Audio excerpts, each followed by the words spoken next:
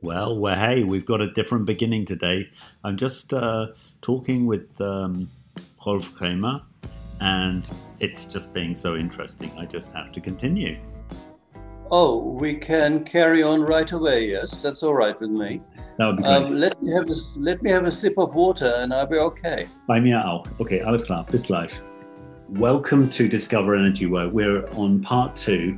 We're having a fantastically interesting conversation. Really, I could say unlike any conversation I've had before with Rolf Kramer, who is you've listened to the last episode. You know what it's about. We're talking about amazing things, experiences which certainly you might say put our lives in perspective and put our experiences in perspective. And I'm just fascinated in the experience that Rolf has in terms of things that we're often told just aren't real or are figments of our imagination. And my feeling is, Rolf, if I say, it's almost like with this perspective that you're bringing in, it brings a whole new dimension to mental health. Would you say that? I should say so, yes. Yeah. For two reasons. One is believing the client in a factual way, rather than interpreting him symbolically or by some theory. And secondly, listening him out to the end, rather than interrupting after a set time, which is rather cruel, actually. When the tears well up, it's rather cruel to say, well, sorry, your time's up, and next one, please. I mean, that's no way of going about it. Using the galvanic skin response meter should be rather useful in psychotherapy, actually, because all you would have to do is check the charge level at the beginning of a session and the charge level at the end of the session. If the session was worth anything, the charge level afterwards should be lower than the charge level in the beginning. So even in that respect, it could be a very useful tool. Yeah, I get. Just as a monitor. And it brings me to the whole point of, I wrote my senior project for my bachelor's in psychology, was we don't know what the self is. There's so much evidence that the self is not what we think it is. In fact, we don't really have great definitions for it. And that our minds really do have the capacity, in terms of a self, as far as we call it right now, to travel to different, well, let's say dimensions, in terms of, we're talking about a dimension of time and space when we're here, and we can go back in our minds to past events, but we have things which we've talked about in other podcasts called remote viewing, where people are going to distant places and getting actionable information as far as the intelligence services are concerned. We talk about Paul Smith shares a little bit of his experiences as a Department of Defense, DIA, so Defense Intelligence Agency psychic, saying that they got a job to find out where drugs were being dropped in America from the DEA, so the drug and whatever it is, the drug agency in America, and it's in the middle of nowhere. Nobody knows about it. Only a few people know where the drugs are going to be dropped. And there's DEA agents showing up when the drugs are dropped in the middle of nowhere because they know psychically. And there's just like incredible stories. And I feel like that's a whole aspect which to a certain extent, I mean, looking at it from a social point of view, opening people's capacity to access information has a certain threat to keeping things secret if we wanted to keep things secret. Well, ultimately speaking, there is no privacy, because in the spiritual world, all is open. And to analyze what you've just said about remote viewing and mind and self from a mind-walking viewpoint, if I may. Yeah, it doesn't take long. We distinguish. Take as long as you like. Really, right. I'm fascinated. We distinguish between self and mind, and the mind is something we are using.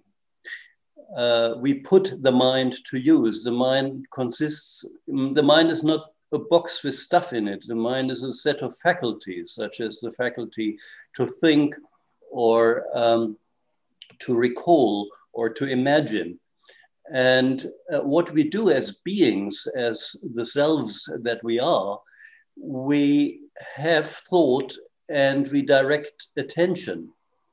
And that's how we get in telepathic contact with places. Then we can recall stuff, which is a mental thing. We can imagine stuff, which is a mental thing. We come up to logical conclusions, which is a mental thing. But as spirits, we direct attention and we have intention. So we say, I want to look at that, and then we look at it. And then we record what we've seen, and that goes into the mind. The performance of remote viewing, which you have described, is not so enigmatic when you consider that the people who dropped the drugs were thinking of doing that and were doing it and were recalling having done it. So the moment you want to find out about it, you're not really contacting the drug, which is only a material object. You're contacting the guy who had the thought. And by picking up that, you will get directed to the place where that drug was actually dropped. So in other words, it's telepathy with the originator of the plan, not with the physical result of the plan. Okay. Yeah, I mean, that's an interesting point of view. And what is interesting is you have these experiences that these remote viewers have done when they've actually gone, their intention has gone extra planetary, and they've gone to different places. Exactly. This is what happens in mind walking. The difference between mind walking and remote viewing is that a remote viewer will give himself a target. And in mind walking, we are waiting to be invited for a communication, because we are starting with a personal limitation. Let's not call it problem. We are working on limitations. I'm not as capable as I feel I should be. So what is limiting your capability? And then the person feels drawn towards a memory image or towards a limiting factor which exists right now, such as a being somewhere who has a telepathic line in with him in order to control him. And that's how we get into dialogue with that sort of being. So it's not because we want to, because it's the client or the solo mind walker is drawn that way. Right. And let me give I hope it's a segue, so correct me if I'm wrong. In the same way that, you know, the intention of our parents, you know, to vicariously live their lives through us, or to do what they didn't do, is kind of an energy which comes and controls us, you know, as we're growing up, and hopefully we grow to the point where we realize, no, I need to find out what I want to do. What you're saying with mind walking is you've come to a level where maybe all of us have programs which are coming from an external source rather than just the family, or you know, but even from another dimension. So can you tell me some stories about that, you know, your experience? Well, all of that is true. There is, even now in psychology, they're talking about transgenerational stuff, which has been put across the family lines from grandfather, great grandfather to what you call it, the son. What's below the sun? The descendants, the ancestors and the descendants. No, the one down the line. The great son. Oh, right. Okay, sorry. Yeah. So we found that a person may suffer from a headache, and following up that headache, you will find that you get into the incident where grandfather was shot in the First War and received a bullet in the head. And it's known that grandfather died in the First War in such and such battlefield, but nobody knows how he died. So in other words, the grandson may find out how grandfather died by getting the image of his traumatic experiencing leading to his death. So that's can happen within the family, and it's transmitted because call it, it's the people, mother and father, and everybody in the family has all these balloons hanging around him, meaning unresolved experiences of the past. And these balloons you will contact and make them turn them into your own balloons and suffer from them. And the same is true for the wide telepathic world. There is no location, there's no limit in terms of location and distance and time. You may be affected by some traumatic goings on in some spaceship, on some planet, in some angelic world. You may be affected by a demonic being who is out to control mankind or to control any helpful spirit or whatever. And the intention of beings reaches across all physical limitations in terms of space and time. So in a word, we are knowingly, or rather unknowingly, connected with anything that has intentions or has had intentions in the past. And what mind walking is really about is detecting and undoing unwanted relationships. Right. Because I may carry with me an old grievance somebody had with somebody else, which I picked up on the way.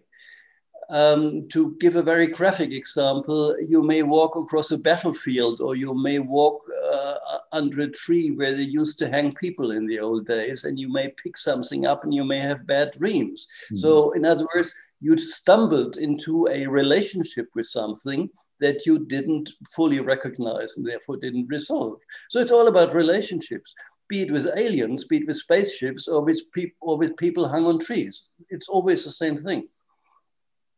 It's fascinating. I mean, it's fascinating because you're talking about it from that point of view. And I wanted to share an anecdote which just sprang to mind. My Taoist master was walking through the British Museum with somebody who knew very little about energy work, but knew enough to feel energy.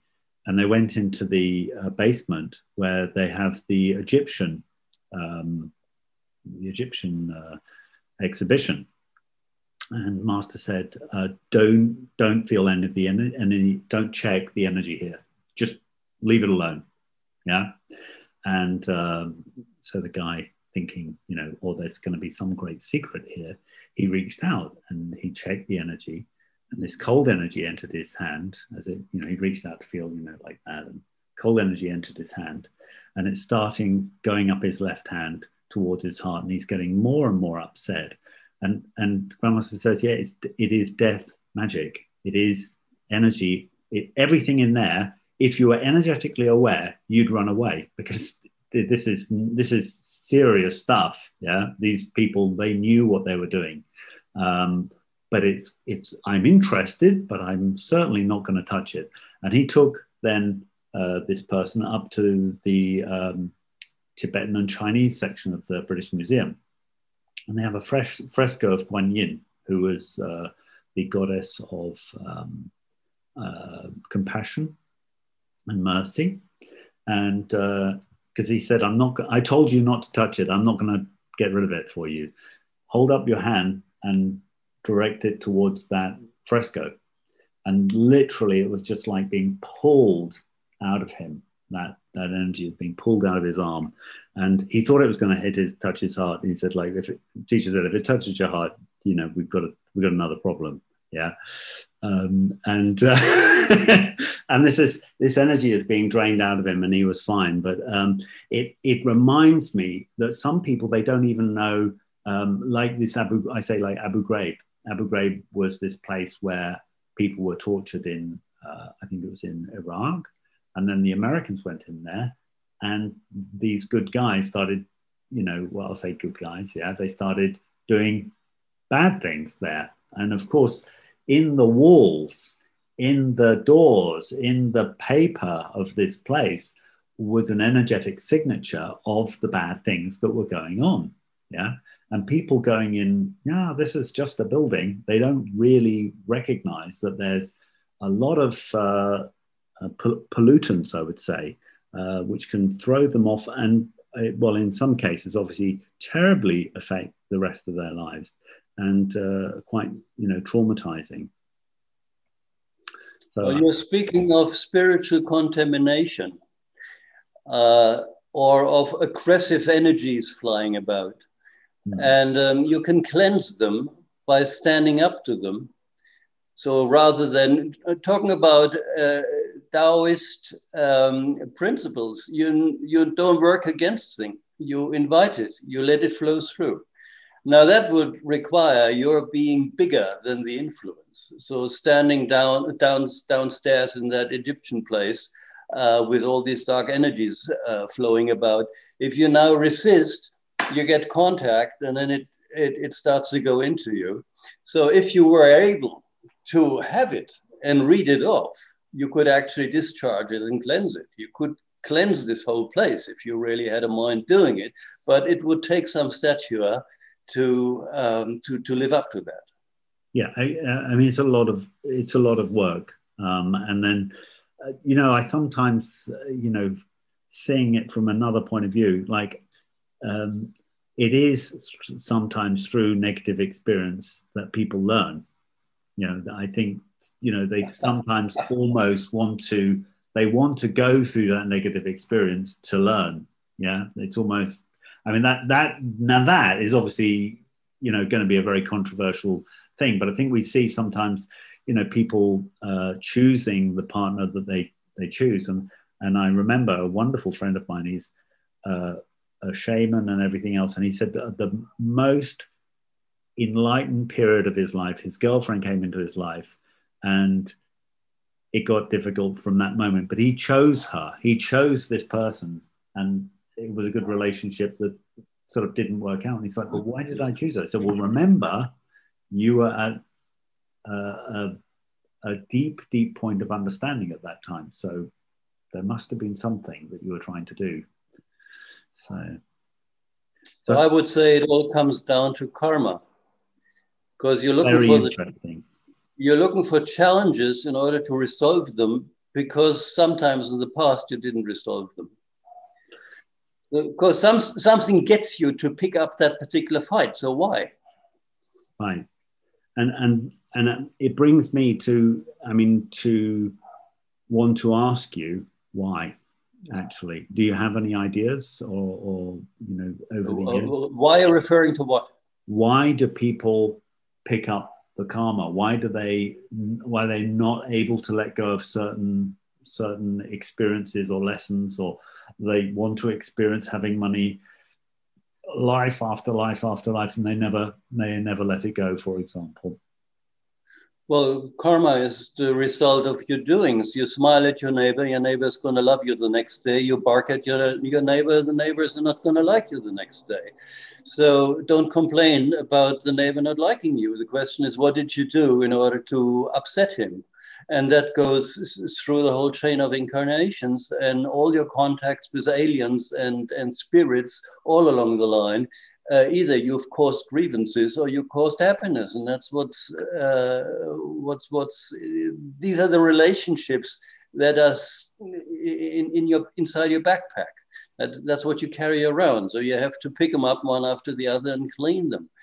So we talk about failure and about withholding from yourself and from others that you have failed. And when no, this is not moralistic, please. When I say failure, I'm referring to things which you are as the being. Each being has at his or, well, how do you say, his or her core or its core, some basic intention, some sort of God-given intention. Everybody's on their way for some purpose or other. And when you act according to the purpose and successfully, you're okay. And when you go off that line, you have transgressed and you have failed. And that's the whole intention, is to get back on the line and do whatever you were made to do and result fully. So this is not philosophical, this is experience. People, spirits, come out of, you might call it the grand light or the grand consciousness, and out of that separates out an individual consciousness. And that individual consciousness then believes to be individual, which is where the trouble comes in. In the teachings of Advaita, you know that me being here and it being there, the grand beingness, the grand consciousness, are really one. And the moment I have that feeling, I'm all right, I'm happy. But the moment I feel separate and go my own way, I can be in trouble. But then I have to follow a path which is in a way prescribed by my basic calling, you might call it. And when I've acted accordingly, successfully, I can return. So basically, everybody wants to get home. Everybody wants to go home to the place where they come from. And all this meditation and religion is basically to get back to God, to give it a name. Yeah. I mean, yes. I seem to be repeating the parable of the prodigal son a lot to people these days, which is essentially about leaving home and then realizing that all these things that I was looking for with money and, you know, friends and fame and whatever, they really don't have meaning. And when I go home, I'm welcome home. But I mean, it brings me to 2 points. One is you could imagine, and I think it's reasonable to imagine, that once people come in, and people will be listening to this and be a little bit scared, because when you're talking about things like demons and aliens and everything else, they start, oh, demons and aliens are affecting me. Have you found that people that have done mind walking have become a little bit paranoid? That they've gone, oh, you know, demons and aliens are affecting me, or they've gone, oh, that's what that was, I now need to be careful of that? As I said earlier, we get drawn towards the things by invitation, as it were. So when you feel you aren't as good and capable as you feel you ought to be, and we are looking at the cause, you may feel that you are coming close to a real example now. You may feel that you were on your way here to Earth as a spirit, as a free-floating spirit. You were on your way to Earth in order to act as a helper, as a developer. This happens in so many cases. This is nothing unusual. Many people, to my own amazement, uh, sitting in front of me are having their first body on earth. They never had an incarnation on earth. I thought that was amazing because I grew up with the Bhagavad Gita, and you have to have had millions of incarnations to be worth anything. But no, people come from out there, perhaps never having had a body, and decide to take not decide, come to Earth in order to help, and for that they need to take a body. Now, on the way, they may get interfered by energy phenomena which turn them upside down and make them forget who they are and what they wanted. And now this person sits in front of me and says, well, I feel I'm here for a purpose, but I don't know the purpose. So we work on that, and then he comes, well, there's this swirl, I'm traveling down, I'm getting into the swirl, I'm being turned through the mill, and I forget who I am.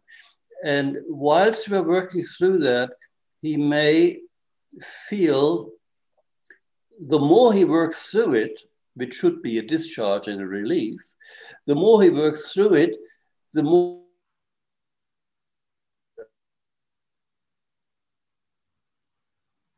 so you say, what's going on? You're getting more and more charged up.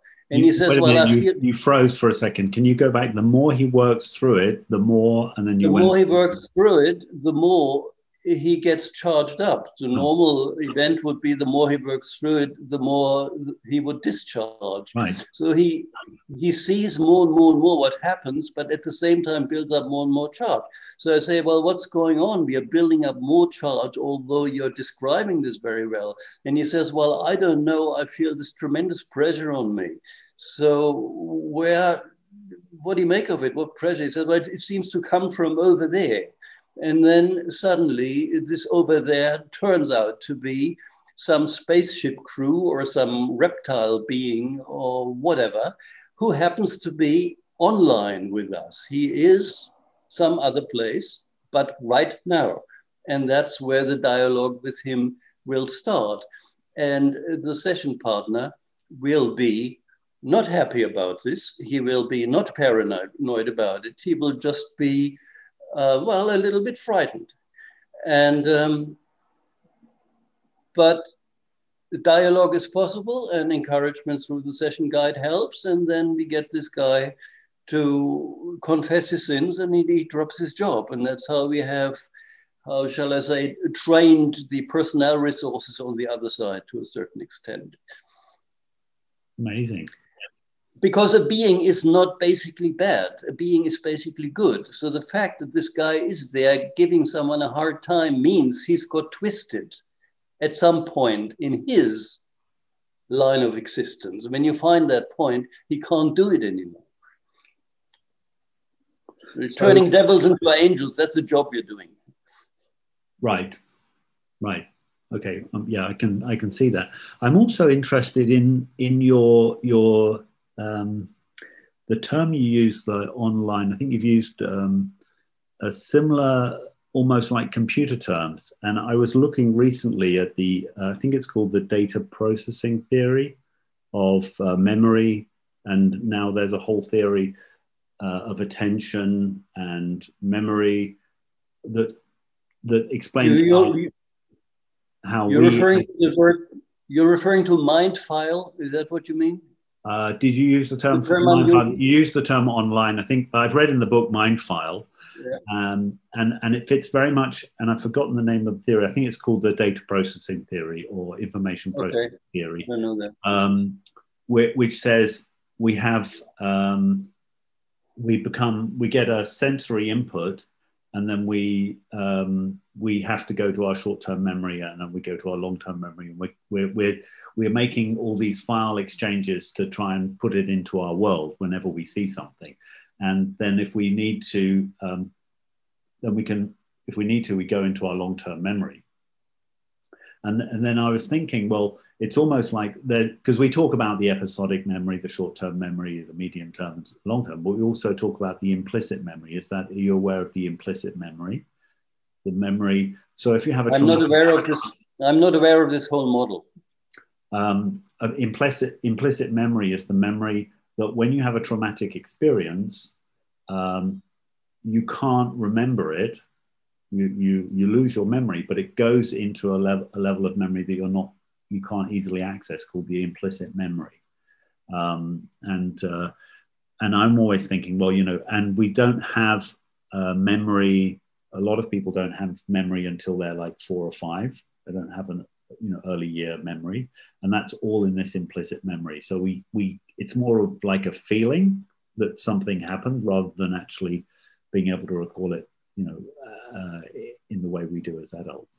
And I'm just wondering, as a psychologist, and I'm sorry because you haven't looked at the theory, but as a psychologist, I can see a lot of analogies between the computer and almost like accessing a whole kind of new internet of information about who we are and where we come from and the influences that are on us. With your, what shall I say? Is it technology or technique or method? Method, yeah. Well, the comparison or the analogy with the computer is certainly seductive. But in terms of modeling, we see this very simply, really, in mind walking. It has to do with attention and thought. You put attention on a brick coming your way, and you don't want that brick to hit you. So you go like this and you look away, and that's physical, but mentally you do the same thing. You push energy against it and you look away. You don't want to read off the story that's happening, but you've made an imprint of that story by putting energy against it. So now you wake up after 3 days hospital and you don't know what went on. Somebody says, well, a brick hit you. And you say, oh yeah, but you don't get the recall because you've pushed it away. So now you do a session, and the moment of unconsciousness, which is the moment of intentional repression, that will come to light, and you will see, usually from a position outside your body, you see how your body, your head gets hit by this brick, how it falls down, how the ambulance comes and all that. And the same thing now, years later, or in your next life, would look like this. You see people building a house, a large house, and you see that one worker drops a brick and another worker luckily sees that brick coming and steps aside and doesn't get hit. But that touches you in a big way, and you start developing migraine headaches before you never had any. So that little incident you observed acted as a trigger, evoking your own thing, which you call implicit memory, and you don't know it. And then in a session, I would go, well, this headache, what may it go back to? And it says, well, it feels like being hit by a brick. And then you get the image, and then you resolve the incident. Right. So in other words, images are created by mental energy. Mm. And that's all you need to know. You recreate the image the moment the button is pressed. So you see this worker drop this brick, almost hitting the other worker, and that presses a button in you, and that evokes the old incident, which you don't look at. Mm. So the energy image is created, but you don't look at it. So you go have a beer and it crumbles and it goes away. So you had a headache for 10 minutes and it goes away. Next thing, a couple of days later, you see, I don't know, an apple falling off a tree and a little baby sitting under that tree. And you say, oh my God, if that baby got hit by an apple, whoop, you get a headache. And so it goes. And then that way a pattern is established. In the end, you wind up having headaches all the time. Right. So it's an energy thing. The thought of getting hit makes you recreate the energy image, and that presses on you physically, talking about energy work, presses on you physically and creates a headache. So that's what you have to find out in the session. What's the story behind that? What it sounds like, and then I'd be curious to know what the experience is. It sounds like the experience of going through the mind walking sessions would be quite empowering for the person connecting to their own minds, to their selves, where they can go with thoughts and feelings, so that they start to have a clearer self-perception. Is that your experience? Well, exactly. The point of the matter is not repair. The point of the matter is knowing who you are. So by getting rid of these, I called it before, balloons, I think rocks in your backpack. By getting rid of those rocks, you get lighter and lighter. But also, increasingly, you understand your own identity. You know who you were, you know what your purpose is, and you start to see your future. You start to see, and I mean this literally, you see your future like you saw your past. This is possible. And you get the courage to encounter that future. So in other words, a greater sense of self, or a sense of being a greater self, will arise as you go along with that. Right, and of course, I think they often say, I forget who it was. Some poet said, "We're not afraid of, we're most afraid of our greatness than yes, the things that." That's Khalil Gibran. Khalil Gibran said that. Right. Yes. There's a lot of truth in that. Yes. That's a lovely line, yes. And because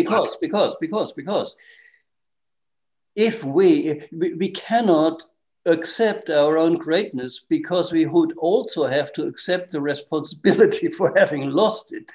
And that takes us back to failures and coming to terms with them. And that is the actual job.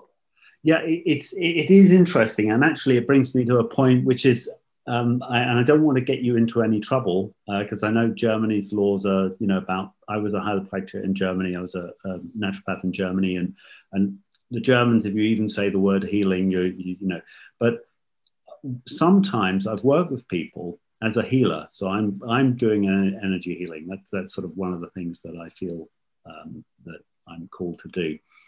And I'm working with people, and they say to me, well, I think it's because, and I said, can I just correct you?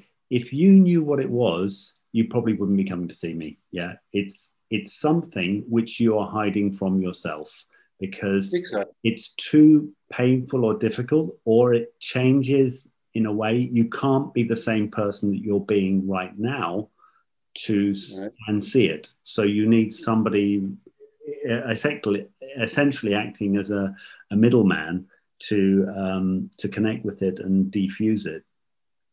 Precisely. Precisely. You don't have the strength to look at your own nasty stuff. You need someone to be the mediator between you and you. Right. And yeah. And it's not an easy thing, because as many people talk about, if we I like to say, if we have a fire in the house and your approach is to turn off the smoke alarms, that isn't actually helping the situation. So getting rid of the symptom is not solving the problem. Yeah, if it were so simple. Yeah. What you said before, the how shall I say, remolding of a person, like coming to terms with big stuff also means a transformation of the person. And people are in a mind walking session. I mean, within those 12 to 15 hours, big stuff happens to people because they have to suddenly realize, hey, this is not my first life. Hey, I'm coming from some heavenly area with a mission. Hey, I got interrupted by aliens. I mean, that's a lot of stuff to happen in 15 hours, but guided by the session guide, people can stomach that. But not everybody. Fortunately, it doesn't happen often. I had in 40 years of work, only 2 cases where the session partner in the middle of the session stood up and said, look, if we went on this way, everything that I consider holy would be put in question. Thank you very much. But that happened only 2 times. The rest of the people were happy to explore in order to find their greater self. Yes, yes, I've experienced that many times, and that's why I take the approach that I don't necessarily believe in a big psychic renaissance. I don't even feel like that's my job. I think the change in our identity that happens once you realize, you know, the size of who we are, or the interconnections of who we are, and the fact that, you know, nothing is really hidden. It's so big.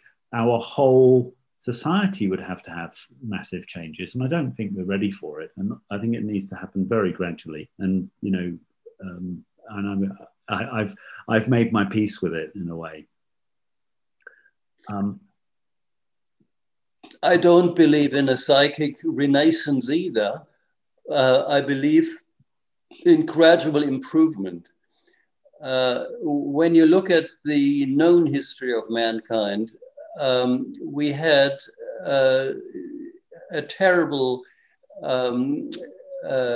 we had dictatorships and tyrannies. We had owning people, considering people slaves, and that sort of thing. And now we have human rights and we have democracies, and it doesn't work so well, all of that, but it's a lot of improvement compared to earlier on.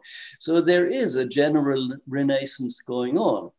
And even within the 40 years that I'm doing this job, I can see that certain phenomena, which were very troublesome in the 80s, are not popping up anymore. In other words, there is work being done, and it's not us mindwalkers being the only ones doing that work. There's work being done all around the planet, making things easier.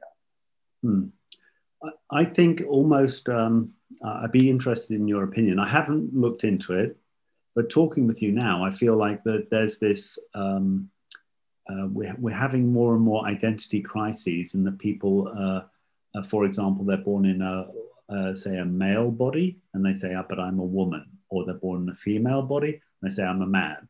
And now we have trans species people who say, I'm born in a human body, but I'm a cat, or I'm a whatever. And this is, our society is not saying, oh, you're crazy. They're saying, oh, okay, well, we accept that, you know, there is another, we don't see it as a sickness anymore, quite simply.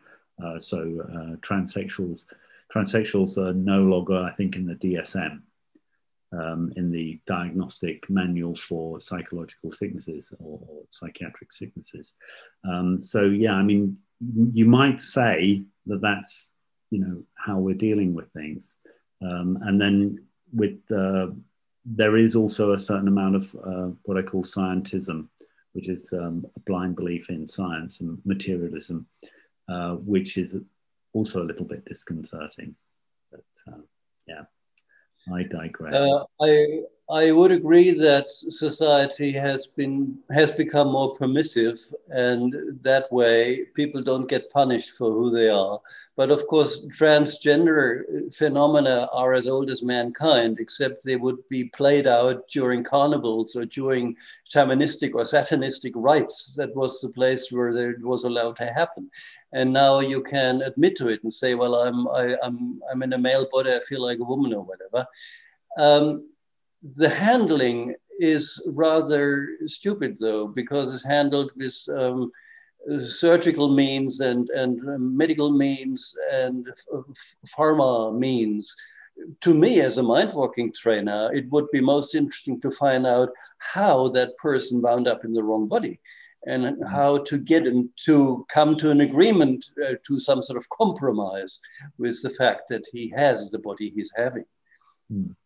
It reminds me, when you talk of mind walking, it reminds me of Tai Chi and pushing hands.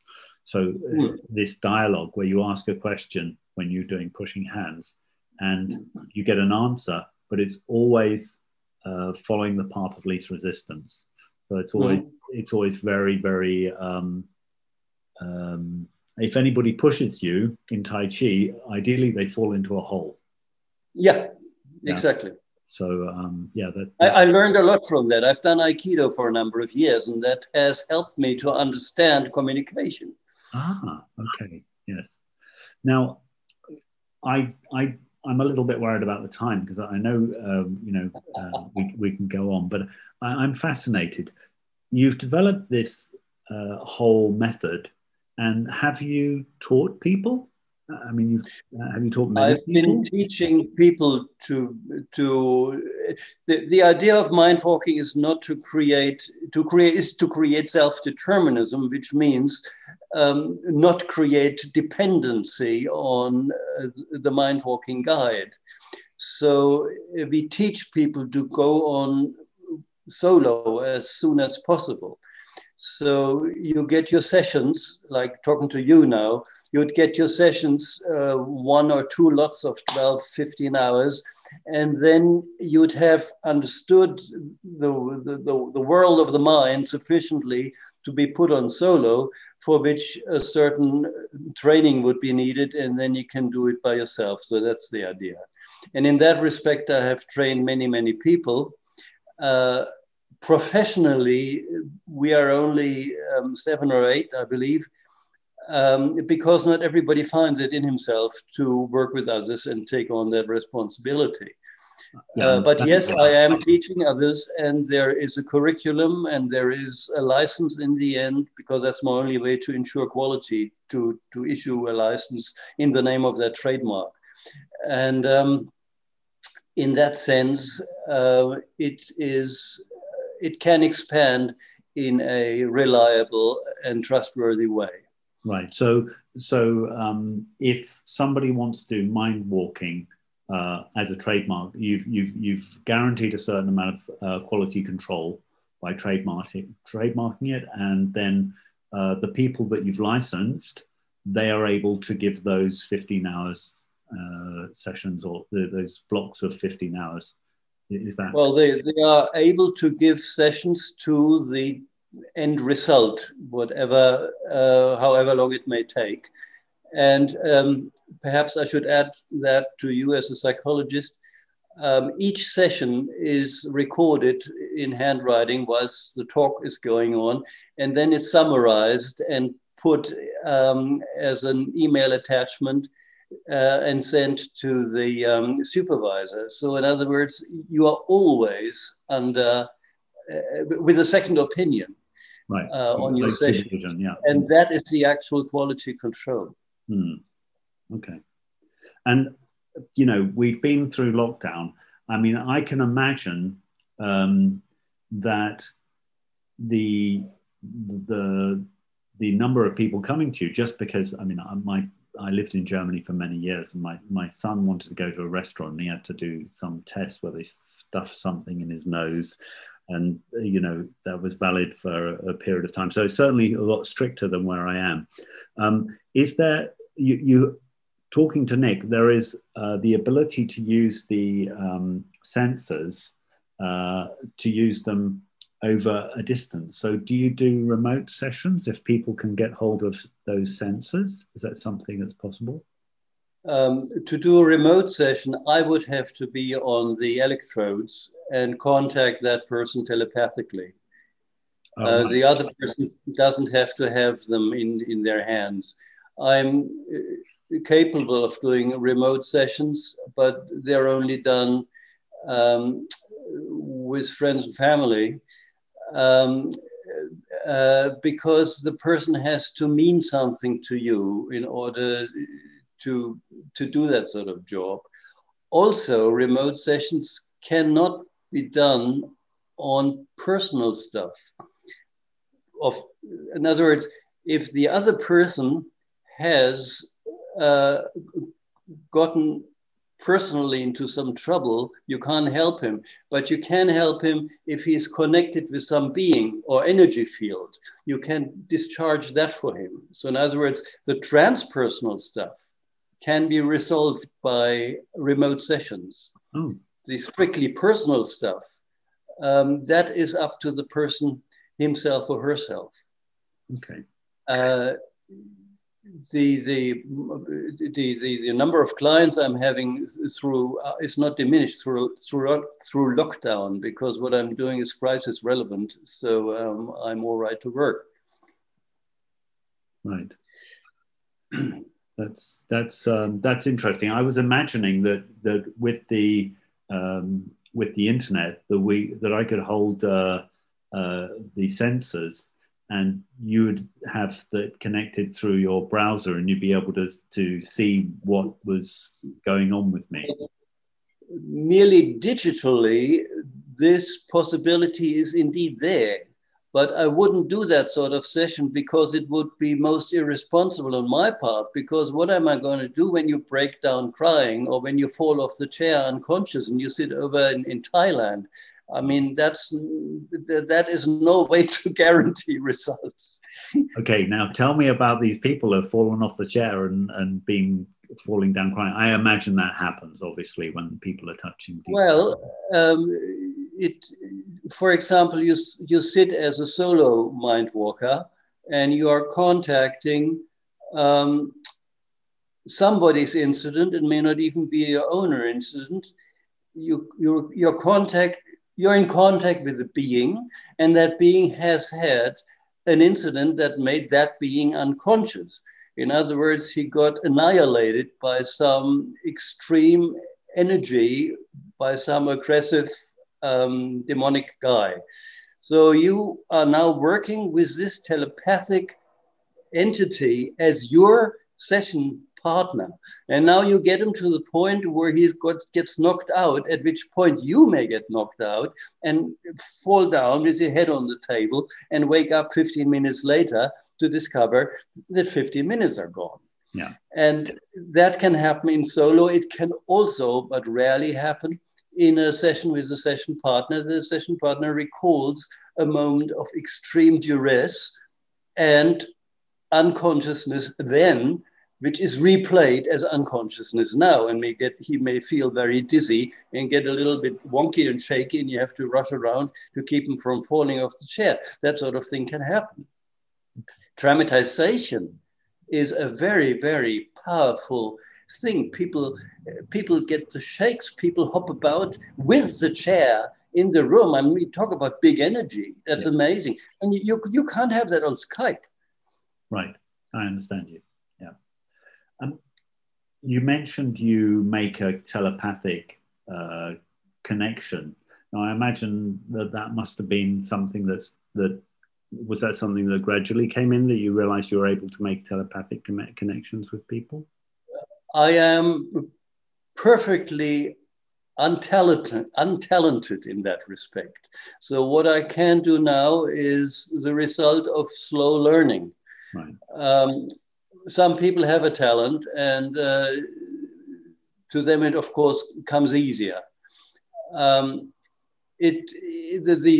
development was actually, this is in my mind walking book, in this Unbounded book here. The book is written in the way how the discoveries went. So the first discoveries was, hey, there's a past life. And then it was, hey, there's people who never had a past life. And then, hey, you could have past lives which aren't your own, but are attachments downloaded from others. And then, hey, we are in contact with somebody else somewhere. So these things happened along the line, gradually. It's amazing. I mean, I think we could talk about this more.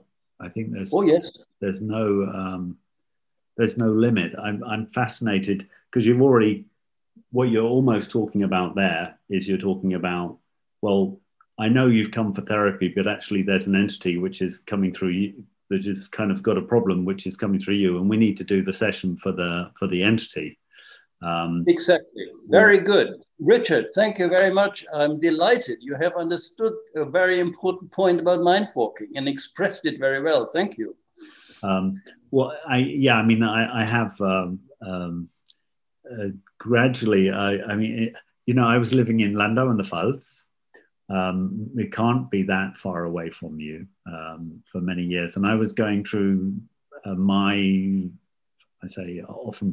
so my experience where energy was presenting itself after meeting this Taoist master, and you start to realize these things very gradually, because there's nobody really teaching you, and you do realize, I didn't have a psychology degree at the time, you do realize that if you tell anybody, you're likely to end up in the psychiatric hospital, and that by the way is where there are a lot of disturbed people. If you're energetic sensitive, that's when you're going to get really sick.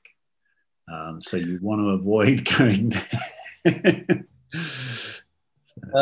The many, if not most people in the psychiatric ward have experiences which could simply be resolved if anyone took them seriously and asked them for what was happening. But once they have received their load of